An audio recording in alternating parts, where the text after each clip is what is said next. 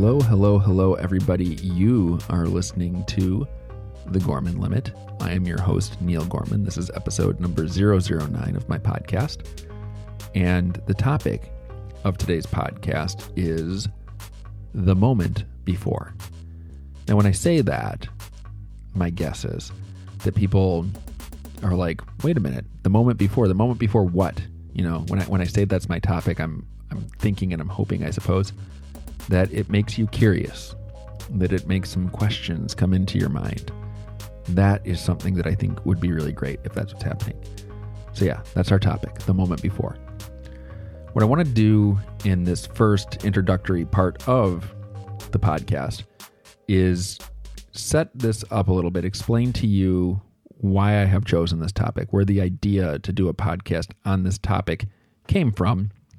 Then after I do that, I'll play a little bit of introduction music and, we'll jump into the content itself. But here's the backstory. So in addition to making this podcast and other podcasts, I listen to a lot of podcasts. I listen to podcasts when I'm walking. I listen to podcasts when I'm folding laundry.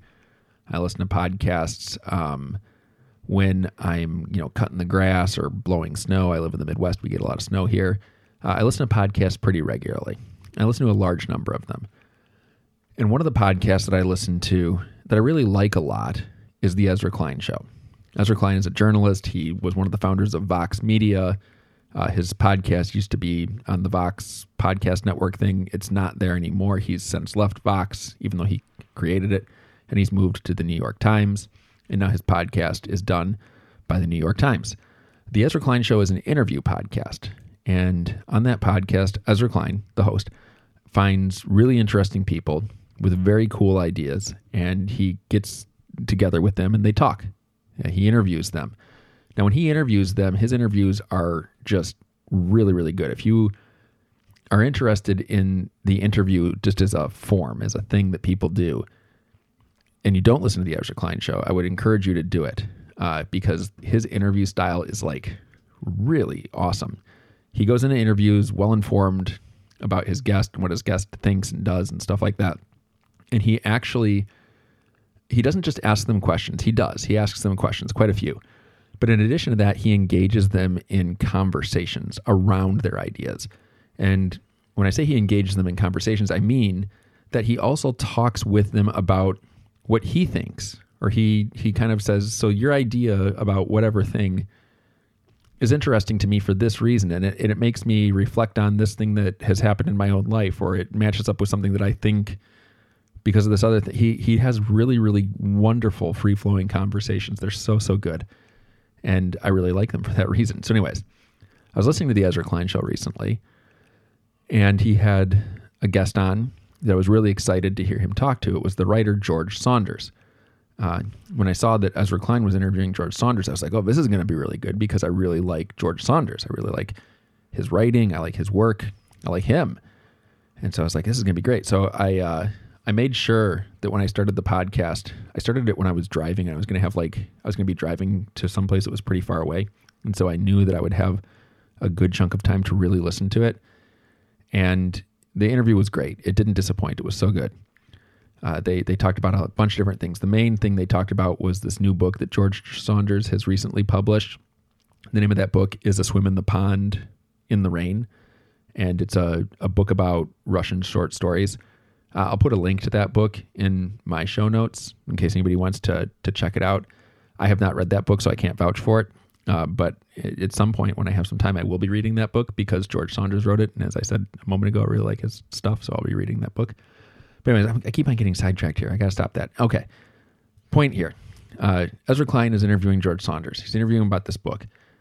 And as they're talking, they kind of meander onto some kind of related topics. And one of the topics that they meander onto is the topic of parenting. And this is, of course, extremely interesting to me because I am a parent. I have an almost 2-year-old kid and I have an infant in my house. And it turns out that Ezra Klein also is a parent of, I think, a pretty young toddler-age kid as well.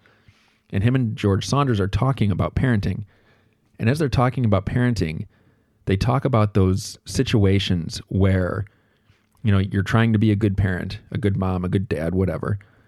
And things happen. Moments happen that are not easy. Moments happen that are, problematic, weird, unexpected, and maybe anxiety producing. Things get messed up. They get broken. There's crying. There's bodily fluids, et cetera, et cetera. The weird stuff that happens when you're a parent. And they talked about how difficult those moments can be and how difficult it is to respond to those moments in ways that don't suck. Everybody who is a parent who I know, myself included in this, wants to do a pretty good job of being a parent, wants to be able to respond to problematic, anxiety-producing, emotionally volatile moments in the best possible way. And likewise, everybody I know who's a parent, myself included, doesn't do that all the time. There's times where we respond to moments that are hard, and we do a pretty good job of responding to them. And there are times where we respond to moments that are hard, but we don't respond to them in ways that we're like really proud of. We overreact, we underreact, we get emotional ourselves and lash out. These sorts of things happen. So as George and Ezra were talking about that, there was this concept that came up in their conversation. It was called the moment before. And I'm going to summarize it just real quickly here. When we find ourselves in moments that are difficult, we can respond in good ways. We can respond in ideal ways. We can respond in bad ways. We can respond in less than ideal ways. And one of the biggest contributing factors to the way that we respond to difficult, problematic, very emotionally invocative moments is the moment before that moment and the state that we have put ourselves in the moment before the difficult moment, right? The difficult moment, the moment of crisis, the moment of, oh my gosh, something terrible has happened here. That's one moment. And if we want to be good at responding to those moments of, one of the best things that we can do is set ourselves up to be good at responding to them by taking care of ourselves in the moment before. And that's what we're going to be talking about on today's episode of The Gorman Limit, the moment before. If that sounds interesting to you, and I hope it does sound interesting to you, I hope that you'll stick around and listen to the other things, the other stuff that I'm going to be saying just a little bit here about the moment before.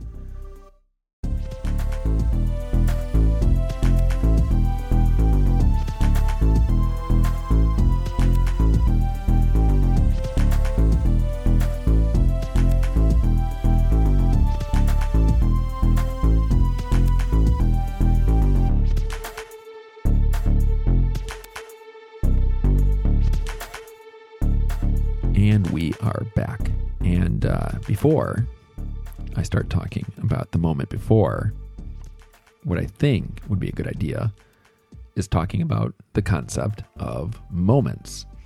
And to talk about that concept, I'm going to be tapping into some knowledge that is in my head here. So most of the people who listen to this know that in addition to making podcasts, I do other things, right? I'm a university professor. That's one of the things that I do. And I'm also a psychotherapist and a psychoanalyst. And in an attempt to get better at all of those things, I do a lot of reading. I read a lot of stuff. I read a lot of articles. I read a lot of books. And a couple years ago, I happened upon something that I thought, oh, this is cool. This is interesting. It was an article that was written by a group of people called the Boston Change Process Study Group. And I found that article because I was researching one of the members of that group, a guy named Daniel Stern. Daniel Stern was an infant researcher and a psychoanalyst and a bunch of other cool things too. He was one of he wrote this book in 1985 called The Interpersonal World of the Infant. And I had to read that book for a class that I was in when I was getting my own doctorate degree. I remember when I got the book, I'm like, I have to read this book, Interpersonal World of the Infant. It's about babies. At the time I wasn't a parent. I wasn't that into babies. I thought babies are kind of like boring. And I didn't want to read this book, but I was in the class and I wanted to do well in the class. So I read the book and the book blew me away. I was so captivated by this book that I thought was going to be super, super boring. The ideas that Daniel Stern presented in this book just like grabbed me and interested me, and they continue to interest me now, even at this point in my life. So anyways, I'd found this book, and it was written by this guy named Daniel Stern. I wanted to learn more, and he wrote it in 1985, and this was many years later that I was reading the book, and I wanted to kind of get caught up on some of the things that he was thinking and doing since 1985. And when I Googled him, I found that he was one of the founders of this thing called the Boston Change Process Study Group, which was a group of people that got together, and what they were trying to study was change, specifically change in therapy. It was a bunch of people who recognized that when you're a therapist, you might work with lots and lots and lots of different people. Some people change, some people don't change, and what they wanted to do is they wanted to try to figure out why is it that the people who change. Like why do some people change and other people not change? What is the thing which leads to people changing? They wanted to figure that out. And they wrote a lot of articles about that. And I could talk a lot about those articles and about the process of change, but I'm going to save that for a different episode of The Gorman Limit. We're not going to talk about that today. What I will say is when I was reading one of their articles, they made an argument that I thought was pretty interesting. Their argument was that therapy and life happen on a moment-to-moment basis. What does that mean? Well, what it means is that human beings, the bodies that we are, exist within time and space. That's how we experience everything, is as a body in time and space. And as we go through life, we break up sort of our experience of time and space into discrete things called moments. And they argued that a moment is anything which lasts from approximately 3 seconds to approximately 10 seconds. The idea is that as we do different things that we do, we experience a moment, which leads to another moment, which leads to another moment, which leads to another moment. But if we take a look at, like, say, a day is a collection of a whole bunch of moments, and that just kind of add up and continue to sort of like feed into each other. If you're a therapist and you're doing a session with a patient, that session is going to be a collection of moments. Most sessions, psychotherapy sessions, last approximately an hour. So it is about an hour's worth of these moments that kind of come together. Let me give you a little bit of an illustration of that. So let's say you're in an office, you walk out of your office and you walk to the waiting room. That's a moment. You look in the waiting room, you're looking for your patient. You see them, you wave to them, they wave to you. That's a moment. You say, why don't you come on back to the office? And you start walking back with them. That's a moment. You walk into the office and situate your bodies in that office. You sit down. That's a moment. You look at your patient. You say, what would you like to talk about this week? And they kind of sit there and they think about it for a couple of seconds. That's a moment. And then eventually the patient says, you know what? I was asking myself that very same question while I was sitting in the waiting room. It's been a pretty good week. I don't know that I have a lot that I really need or want to talk about. That's a moment. I could go on, but you get the point, right? Moments, moments, moments, moments. Everything happens in moments. That's the first thing I want to say. Now, the second thing is that moments inform one another. So, like when you start a session with a patient, those first moments, the moment of getting everything rolling, the vibe of those moments, the feel of those moments, the way that those moments unfold, that influences the moments that come after them. So, and then those moments that come after that, they influence the other ones. So whenever we find ourselves moving from one moment, from moment A into moment B, the way that we feel in moment B is largely determined by what has happened in moment A. Then as we move into moment C, the way that we feel in moment C is largely determined by the way that we felt in moment A and moment B put together. Then as we move into moment D, same thing. It's like the way that we feel in moment D is a combination of A, B, and C. And it keeps on going like this, right? We do things. Now there's certain points where we actually, I think of it like this. A sentence is built of words. You have a word, and eventually you have the end of a sentence, a period, an exclamation mark, a question mark, or something to that effect. but you don't have the sentence without the words. And then likewise, we have paragraphs, and you don't have paragraphs without sentences.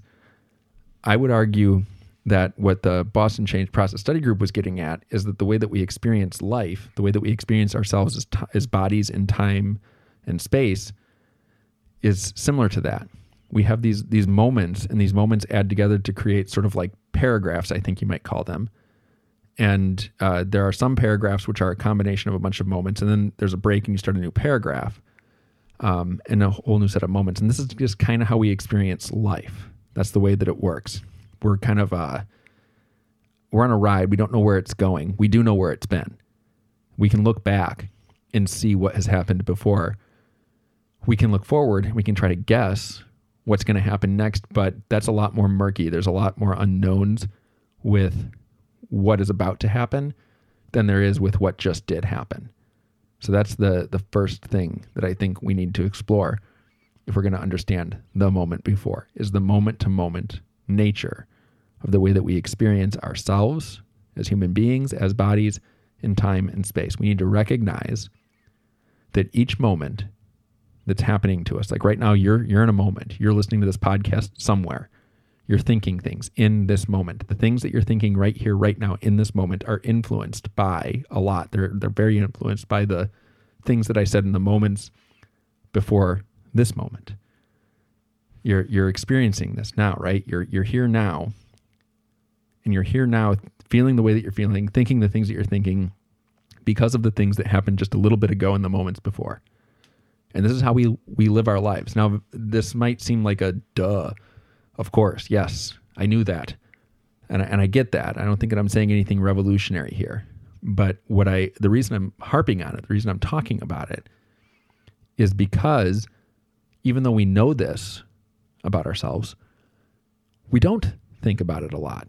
We don't think about the fact that in this moment, in this here and now, the way that we're going to comport ourselves in relation to whatever happens to be around us is so determined by what has happened before. And we need to remember that if we're going to understand this concept of the moment before and why that moment before is so important.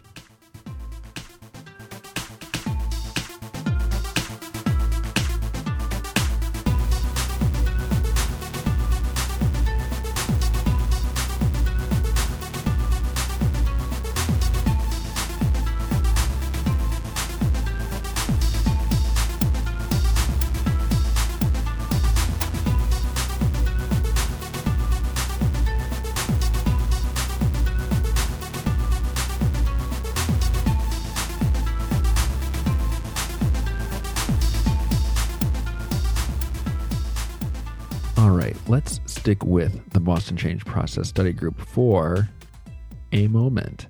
All right. So what I just talked about, life, therapy, everything happens on this moment by moment basis. But not all moments are the same. This is one of the other things that the Boston Change Process Study Group talks a lot about. Not every moment is the same.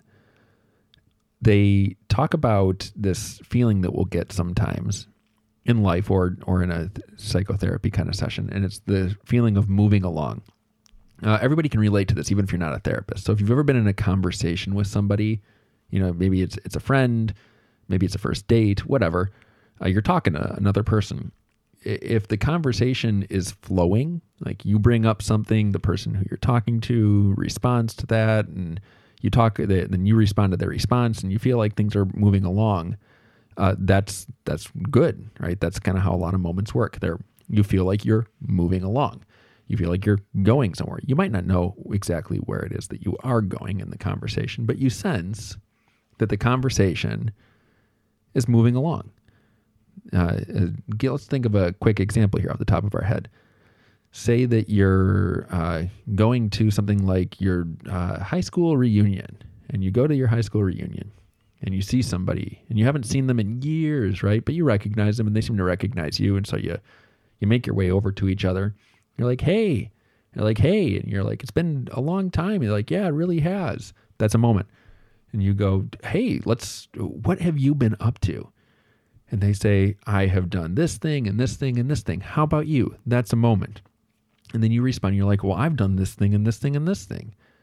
And they go, oh, that's really cool. Okay, that's a moment. Then maybe you say like, hey, do you want to, I think I see somebody else over there. Do you remember that person? Is that who I think it is? And they look over there and they go, yeah, it is. That's a moment, right? And you get the point here, right? You can see how this conversation, which doesn't really have a plan, is just sort of like moving along. It's not one of those conversations where you're stuck in it and nothing is happening, where you see somebody, you're like, hey, and they're like, what's up? You go, how are you? And they go, I'm good. You? Like those conversations that just are, moments are happening, but you don't feel like they're going anywhere. Those can happen as well. Okay, so as we're moving along in a conversation, as we're moving along through life, it's moment to moment to moment is unfolding and we're living them.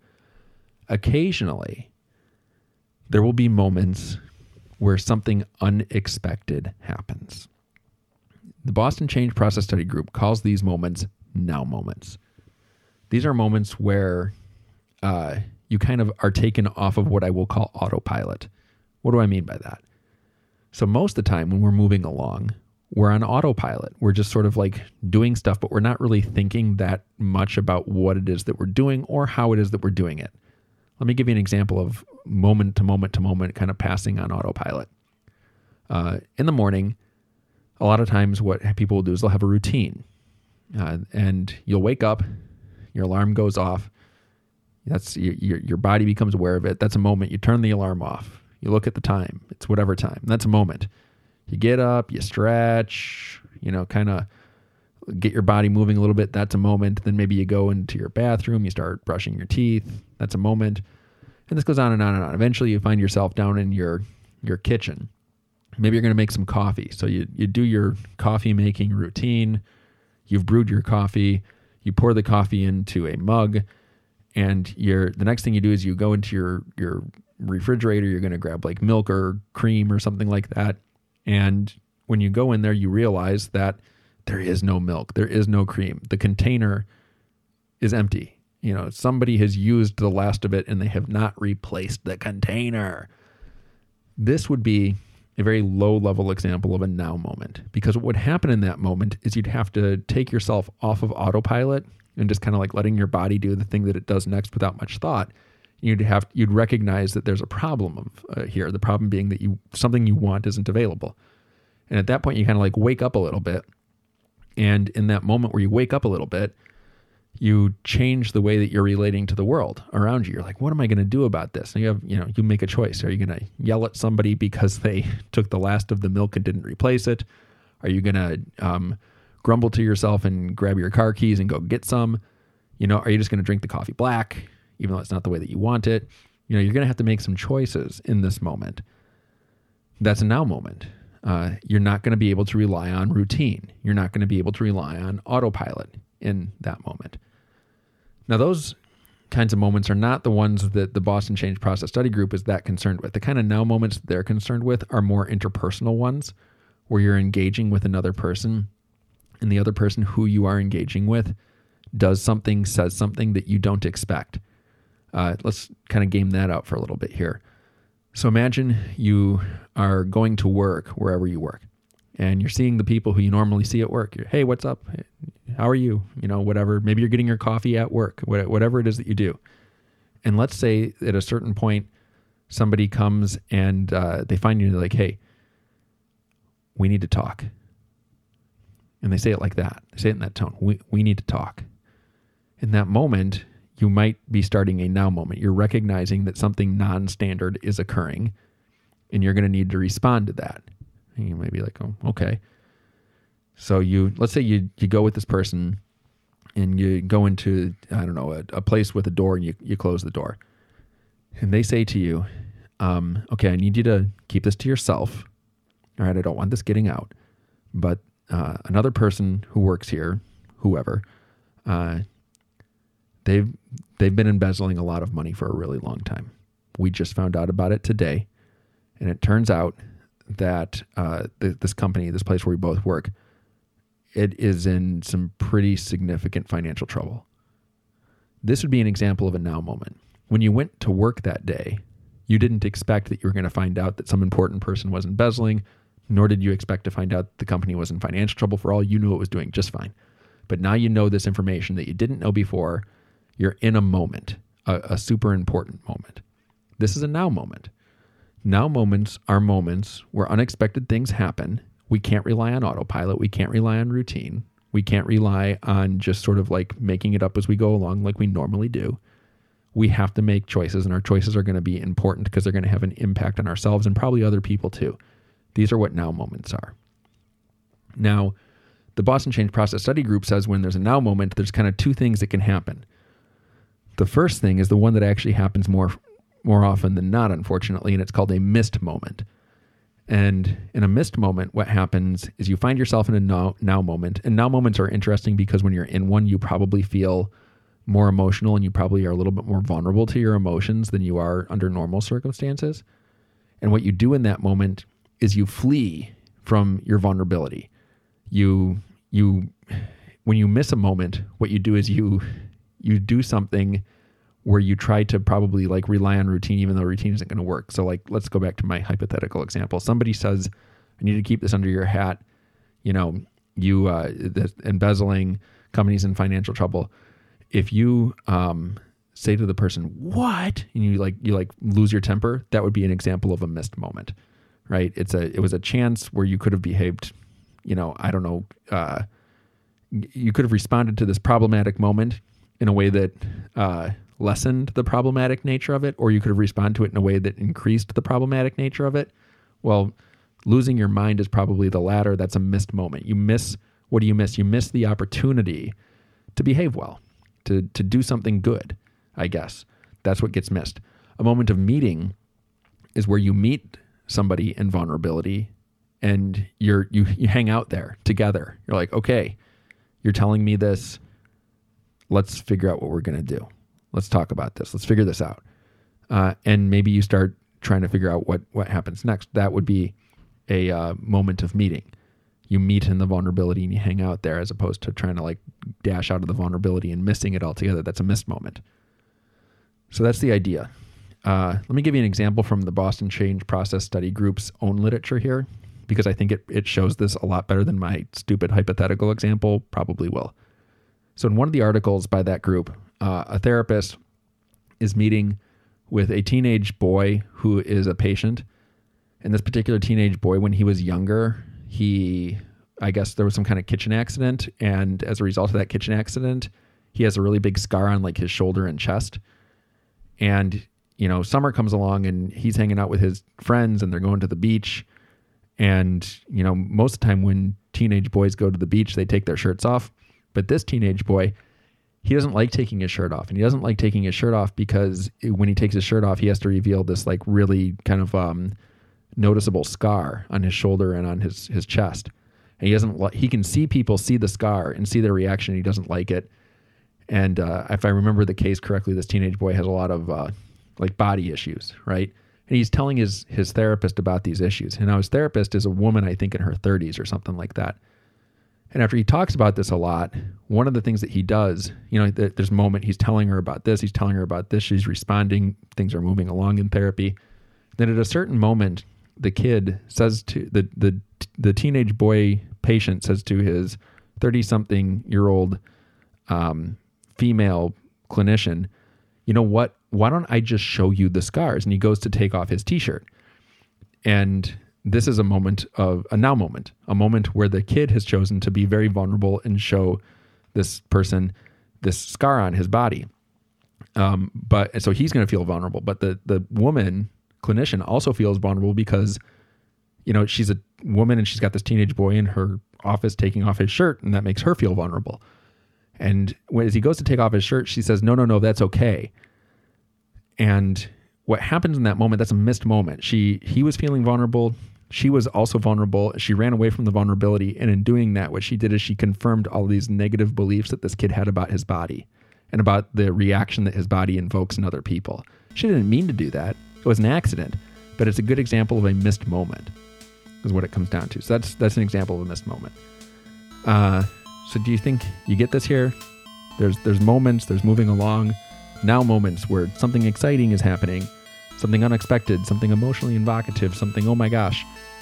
In those moments, we can respond in ways where we decide to kind of like be in that moment with the vulnerability that it provokes, or we can flee from that vulnerability. If we stay in it, we can have a moment of meeting. We run away, we have a missed moment.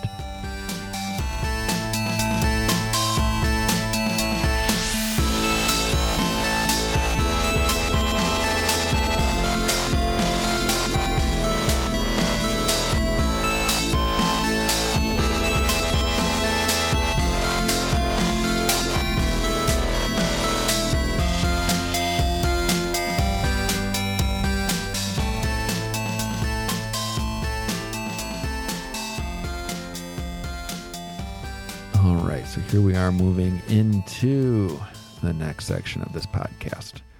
So now that I've explained that we live in this moment by moment, moment to moment way, we feel like we're moving along. Not all moments are the same. Some moments are important. Autopilot won't work. Now moment occurs. We make choices. Sometimes we can make good choices where we have a moment of meeting. And other times we can make choices that are maybe not as great, and we have a missed moment. Let's go back to where I started this podcast. Started out by talking about this interview between Ezra Klein and George Saunders.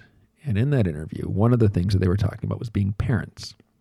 And they're saying that, of course, when you're a parent, you have kids, especially little kids, I think. I say that as somebody who has little kids. You're confronted with moments where, oh my gosh, something has happened and you didn't know that thing was going to happen, but it is happening. Let me think of a good example of this the other day. It's a recent one from my own life here. I was with my almost 2-year-old kid. We were in the kitchen. He was hungry. And I was like, okay, cool, we'll get you some food. So I poured him some milk. And I put it in this cup that you use for kids. It's a sippy cup, right? You got a lid that you screw onto it, and the theory of this cup is that it will prevent things from being spilled, right? That's the theory. So I give him that, and then I go back to the fridge and I'm like trying to find other food that I can give my kid, and I hear him go, "Uh-oh," and I turn around, milk everywhere. Milk is just everywhere. So something bad. I don't know if he took the lid off or if I didn't put the lid on correctly. I was very tired when this occurred, but there was milk everywhere. And, I'm saying it very calmly in this moment as I'm telling it to you on this podcast. But man, in that moment, I was pissed. I was mad. I was just like, what? It was super frustrating that milk was everywhere. Because now I have to clean up. Oh, I forgot to mention this. The other thing that was, I had to take my kid somewhere. We had like an appointment that we needed to get to. And now, so the idea was we're going to eat and we're going to go. And now I have this mess that I need to clean up. It's going to jack up the plan. And I'm really irritated in that moment. Now, here's the thing. My kid has just spilled milk everywhere. And I'm willing to bet you dollars to donuts that he knows that that's not a good thing, that milk is everywhere. He's not like smiling. He's not happy. He's not laughing. He's saying, uh-oh, which means that he knows that something bad has occurred here. And, in the moment, I looked at my kid and I was just like, hey, dude, it's cool. We'll clean it up. He's actually getting more upset. He's kind of starting to cry now. And I'm like, it's fine. So I comfort I tamp down my irritation. I comfort my kid. We get the milk cleaned up. And I'm like, okay, we'll figure this out. Like, let's find something else we can eat. Like, here's a cheese steak. You can eat that in the car. Everything ended up being okay. And while this is not clearly like a super important moment in his life or mine, I would like to assume that moment is a good example of a moment of meeting. He was frustrated. I was frustrated. We were both vulnerable to being frustrated in this moment, and we were kind of frustrated together. We met in that vulnerability and we got through it. That's a good example of a moment of meeting. I'm going to pat myself on the back. You can't see me doing that, but I'm literally patting myself on the back right now as I talk about that. It's a good thing. Now, this could have gone badly. I could have lost my mind. I could have, cursed or whatever, different things like that. But I didn't do that. I did okay. I don't always react this way though, right? I gave you the success story first. There's many, many, many, many, many times where I do not react that way, where when I'm in a now moment, I respond badly. I can recall one instance of this where, I ended up, I was sitting, this is another kid moment here. I was hanging out with my kid and, he had this thing in his hand and he dropped it right on my foot. And it was something that hurt my foot. And in that moment, like when this thing hit my foot and it hurt, I ended up swearing. And my kid I didn't just swear kind of quietly. I did it. I was like, rah, I really let rip. And then my kid felt bad that he had done this thing. He felt bad that he had hurt me, and he's seen me swear as a result. And my partner, who watched this whole thing go down, she saw that and she wasn't happy with me for the way that I reacted. And then she, kind of told me like, hey, like, let me take the kid. And I was just like, I got it. And I reacted very negatively and inappropriately. And again, nothing terrible happened. I didn't hurt anybody. I didn't burn a house down. I didn't, end up killing an animal. Nothing really terrible happened, but I didn't handle the situation well. I handled the situation like an emotionally compromised, sleep-deprived, irritated person. And that wasn't so great. So that's my idea here, right? Hopefully you see where I'm going. We all have now moments in our life. Sometimes we respond well, sometimes we don't respond well. The thing that came up in the Ezra Klein, George Saunders interview is how can parents, and not just parents, but just people, I guess, how can they, when they're in now moments, how can they maximize their capacity to respond to those moments in ways that result in moments of meaning? How can people maximize their ability to respond to problematic, stressful, anxiety-producing moments in ways that don't suck? And their answer to that was that the best way to make sure that you are good in a moment of crisis is to make sure that you're good in the moment before the crisis, the moment before. And this might seem like a no-brainer, but I really kind of want us to slow down and consider it. Think about it for a couple of seconds here. I have 2 small children. And what that means is that there's a lot of times where I'm taking care of them. And if I'm taking care of them, I'm not taking care of me to the same degree that I could be. I have a partner, luckily, right? I have a really great partner. And we can share the responsibility of taking care of our kids. And a lot of times what I might want to do is not impose upon her or bother her or ask her for help because of a whole bunch of reasons, right? But the idea here is that if I can take care of me and get my baseline level of all rightness, taking care ofness at a pretty good spot, that will mean that when I find myself confronted with a now moment, a situation, a problem of some sorts, I will be a lot more likely to respond well and a lot less likely to respond badly. But if I have taken care of myself in the moment before. So again, let me try to land this here. The best thing we can do for ourselves, our kids, our partners, and the other people around us who we care about is actually find ways of caring for ourselves, our bodies, our minds in the moments before we have a crisis. We don't know when a crisis moment is going to present itself to us. We don't know when they're coming. That's the nature of crisis moments. We don't know when a now moment is coming. That's the nature of a now moment. We can't prepare for them all of the time. But one of the things that we can do that will actually probably help us a great deal if we can do this is take care of ourselves in the moments before. And that's easy to say. It's hard to do, right? Super easy to say. I'm probably saying this and there's probably people who are listening to this and they're going like, why are you wasting my time with this crap? This is a no-brainer, man. Sure, maybe.